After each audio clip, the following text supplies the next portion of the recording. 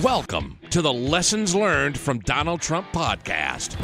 This thing is huge. It's the greatest, most outrageous, incredibly fun podcast on the internet today. It's all about the Don. The most spectacular entrepreneur alive today. For entrepreneurs who also want to dominate their market and destroy their competition. You should be your competition's huge problem. This is the Lessons Learned from Donald Trump podcast with Steve Cypress and Everett Farnell. Welcome to another episode of the Lessons Learned from Donald Trump podcast, the podcast that lets every other podcaster save face. I mean, they're all excellent podcasters. They're doing what's best for them. I totally understand all of their podcasting, and they can continue doing all their podcasting. They're good people. They're great podcasters. They're really excellent. They're going to be huge, and that's the way we feel about every other podcaster. You know, we understand totally everything they're doing to compete with us and how they won't just roll over and let us be the number one podcast in the world. It's all understandable. We love them all. They're all good people. That's how the Lessons Learned from Donald Trump podcast is. Speaking of which, I have with me my co-host, who is an excellent person, is huge, is awesome, is unbelievably fantastic. It's Mr. Everett Farnell. Oh, Steve, every week you're so kind. You make me blush when you do the introduction. It's an outrageously good introduction. And you're absolutely right. These other podcasters, we sat down at the table with them. We had a conversation. We had to leave. Well, we wanted them to stop podcasting as often, to stop promoting it as much, and they wouldn't do it. You know, they wouldn't make some concessions that we thought were very reasonable concessions and that everybody in the podcasting world agreed that they really needed to make. So we had to walk away because you got to be willing to walk away. But that doesn't mean that they're not good people, and that doesn't mean that they're good people, and we don't blame them. You know, I don't really blame them. They've spent a lot of time building up their podcast and promoting it a lot, and I don't really blame them from getting in line with the rest of the podcasting world and doing the right thing. I don't blame them. They're good people. They're excellent. They're good people, yeah. They're solid people, and I'm confident that we're going to come to an agreement, that we're going to get this worked out, but just sometimes it's not going to work out right away. It just wasn't the right time. It wasn't the right time for either of us, and they're very smart. They're good people, and I totally understand. And dear listener, of course, we're not talking about podcasting at all. We're talking about Donald Trump's recent visit where it's unbelievable. I mean, it's amazing that Trump took this 26-hour plane ride just to meet with Kim Jong-un. I mean, 26 hours of travel to have a meeting with another world leader is a ridiculous. I can't even imagine anyone sacrificing that much time to meet with another. Well, wait a minute. Kim Jong-un took a 70-hour train ride. 70 hours on a train. First of all, by the way, he didn't fly back home, so do the math, folks. That's 140 hours on a train in 1 week, which, by my calculation, let me get my calculator out here. A week has only 168 hours to begin with, and you choose to spend 140 hours of them locked up inside a train. What a life! But anyway, I digress. So these leaders went and had this sit down, and Trump knew full well, of course, way before he shows up. I mean, even the pundits were going like, why is he going over there? Kim is not ready yet. He hasn't given any list of anything. He hasn't made any concession at all. He hasn't indicated any. Why is Trump going over all the way? Well, you know, that's what Trump does. He's making a sales call, and he made one sales call before. First, he worked to get the appointment like crazy. Then he made the sales call. Now he made the second sales call, and after the second sales call, the sale still wasn't made. And at that point, Trump doesn't respond like he does to other enemies who won't do what he wants, like Crooked Hillary and Lion Ted and Little Marco and Crazy Bernie and whoever gets in his way, Rosie O'Donnell. I mean, he just rails off on them for every single thing they do. So he sat there and post-conference interviews, and obviously see all of them, or probably 90% of them, but from what I saw, Trump was, well, you know, what happened? Why did talks break down? Why did nothing get done? Well, Kim is a really smart guy. He's an excellent guy, and, you know, I don't blame him for not doing anything. The time wasn't right. Maybe later. You know, he spent a lot of time building up his program. I didn't expect him to just give it away, but he's a really good guy, and he's a great guy. And, whoa, and then all the anti-Trumpers, of course, well, you're coddling a dictator, and it's amazing how you cozy up to other fascists around the world. Dude, They even know better. They know that Trump is a salesman, and that's the lesson learned this week from Donald Trump, folks. All business owners are salesmen. That's what we do. We got to sell stuff, or else we don't really. I don't care how good our product or service is. If we don't sell it, we don't get a business. So Trump is a salesman extraordinaire, of course, and salesmen know if you don't make the sale on the first visit, leave the door open for a second visit. If you don't make the sale on the second visit, leave the door open for a third and a fourth visit. And what better way to leave the door open than to let your opponent save face when he doesn't buy? I mean, here, let me tell you, I'll tell you a real brief story, and I'll turn it over to you, Everett. When I was in 9 years, listeners might know, regular listeners would know, I was in door-to-door sales for 9 years. And it could be very frustrating to go out in the rain and go sometimes for hours and hours without making a sale and being thrown out and told to get a real job and get that crap out of here and you suck and what a loser and blah, blah, blah.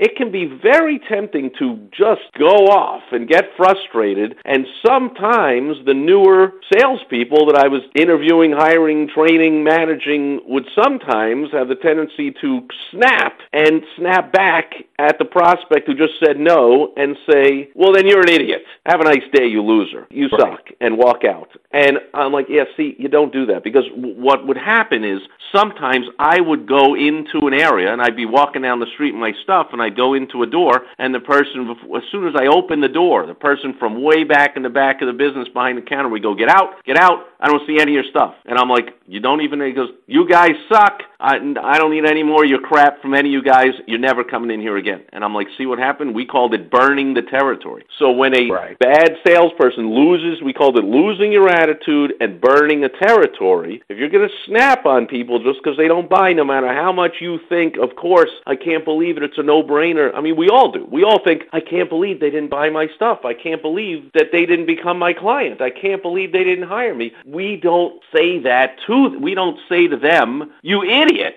what's the matter with you? We do like Trump did, and we let the prospect save face because we leave the door open to make the sale another day. And if we if Trump snapped at him, that would hurt the sales process. Am I on track here, Everett? Oh, exactly. You're 100% correct. Zig Ziglar had a great saying. He said, you always want to leave a prospect appointment in such a way, whether they buy or whether they don't buy, so that the next salesperson can gain even easier access than you gain. In other words, you want to leave that prospect really feeling good about that interaction. Now, Rocket Man can go back to his people. He can tell them how he ran off the American president, how he ran him out of the place because he couldn't negotiate with him. And then, of course, they're going to have clips of him saying what a nice guy he is and how smart he is and all that kind of stuff. So he gets to go back and show that all to his people. Well, I don't care how smart he is, how savvy he is, how jaded he is. When you give somebody that kind of ego boost, they like you. Even if you know what they're doing, you still can't help it. It still feels good to have somebody tell you how smart you are and how savvy you are and how wonderful you are. Even if you know that this is somebody I'm negotiating with, and even if you know that the only reason that they're saying it is because they want to get a better negotiating position, it still feels good. And it beats the crap out of the alternative of Trump saying, okay, little Rocket Man, you idiot. Now that you wasted my time coming over here and you stupidly said, no, I'll come back again. So now Kim inevitably likes President Trump a little bit more than he liked him before the meeting. And, when you're selling Learjet, and let's face it, we're not, you gave the example of your 9 years in door-to-door sales. Those were impulse sales. But people aren't buying Learjets on impulse. That's what Trump is selling here. He's selling a Learjet. He's not going to do it on the first sales call or the second sales call. It might take 15 or 20 meetings and negotiations and talking among their underlings. And that's a really great point. With that ambassador. And if he doesn't have a good relationship, keep in mind, Reagan and Gorbachev are the ones who stopped the Cold War. It wasn't the people in the country who was behind them. It wasn't the Congress who was supporting Reagan. It wasn't the administration who was supporting Reagan. Same thing on the other side with Gorbachev. It was Reagan and Gorbachev because they liked each other and got along well. That's what stopped the Cold War. That's what brought the Cold War. That's a really great point. People that know my door-to-door sales like you do, I was selling stuff, knockoff stuff that was $20, $30 in the store, and we sold it for $5 on the street. So, it was an instant decision, and therefore the frustrated door-to-door salesperson person had the temptation to snap and say, there is no follow-up. There is no, not thinking, as you pointed out in your Zig Ziglar quote and in my story, that about burning the territory for the next guy, or for even yourself coming back next week with something different like we did. You know, I had a friend years ago who I did some work with. He sold fire engines.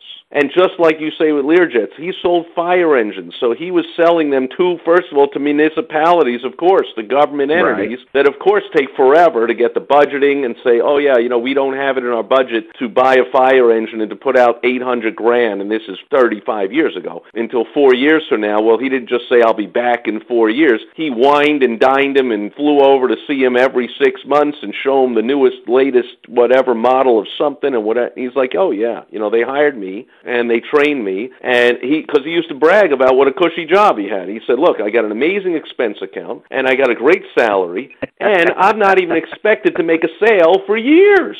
Right, so I have not even stress. They won't even judge me until 5 years into the job that I start maybe selling one fire engine. And then the other thing he said was, all I got to do is sell one a year to make my nut, to make my quota. You sell one 600, 800,000 piece of equipment, and he gets his $50,000 bonus on top of his six-figure salary or whatever. So that's exactly analogous to what Trump is doing, which, of course, the anti-Trumpers don't want to acknowledge that, even though they know that Trump is selling, as you said, a Learjet, a fire engine, or something that takes many, in the world of the entrepreneur or the business owner, it's a complex, high-ticket sale. So, in other words, if you're a roofer, you're not selling hey, there's a major leak going on in the roof and I'll patch it. No, you're selling hey, let's redo your entire roof on your entire place and it's not leaking. That's a big decision. It could take multiple sales calls. Well, then of course it behooves you to learn the lesson this week from Donald Trump. And when you go in for the first sales call and go, look, I know your roof's not leaking, but you've had it 10 years and it's about to start, and so you ought to put $40,000 into redoing the whole thing. And they say, yeah, I'm not ready yet. You idiot! What's the matter with you?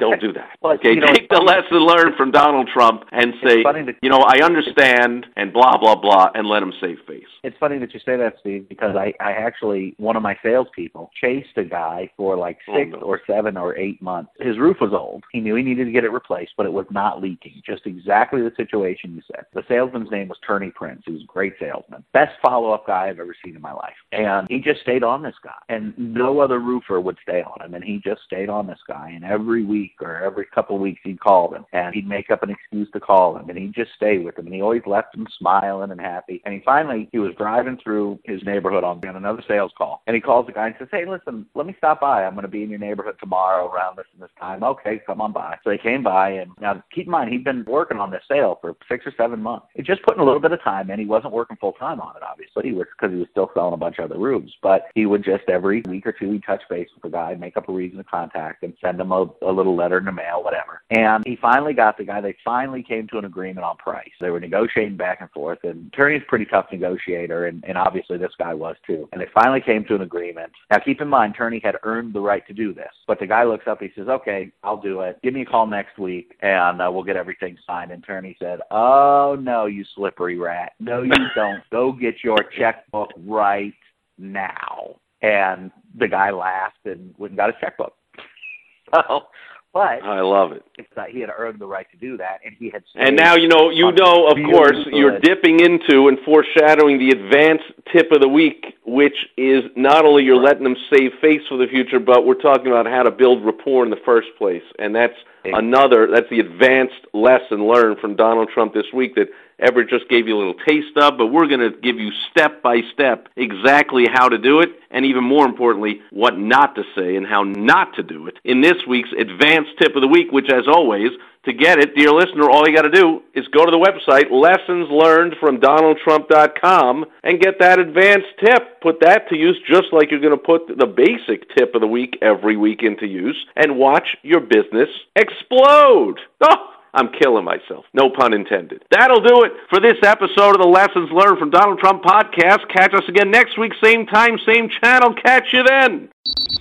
You've just listened to the most terrific podcast on the internet today. If you want to be a winner, like Trump. Make sure to go listen to the rest of the episodes and get our advanced tip of the week by going to lessonslearnedfromdonaldtrump.com. And join us next time, unless you like being a loser.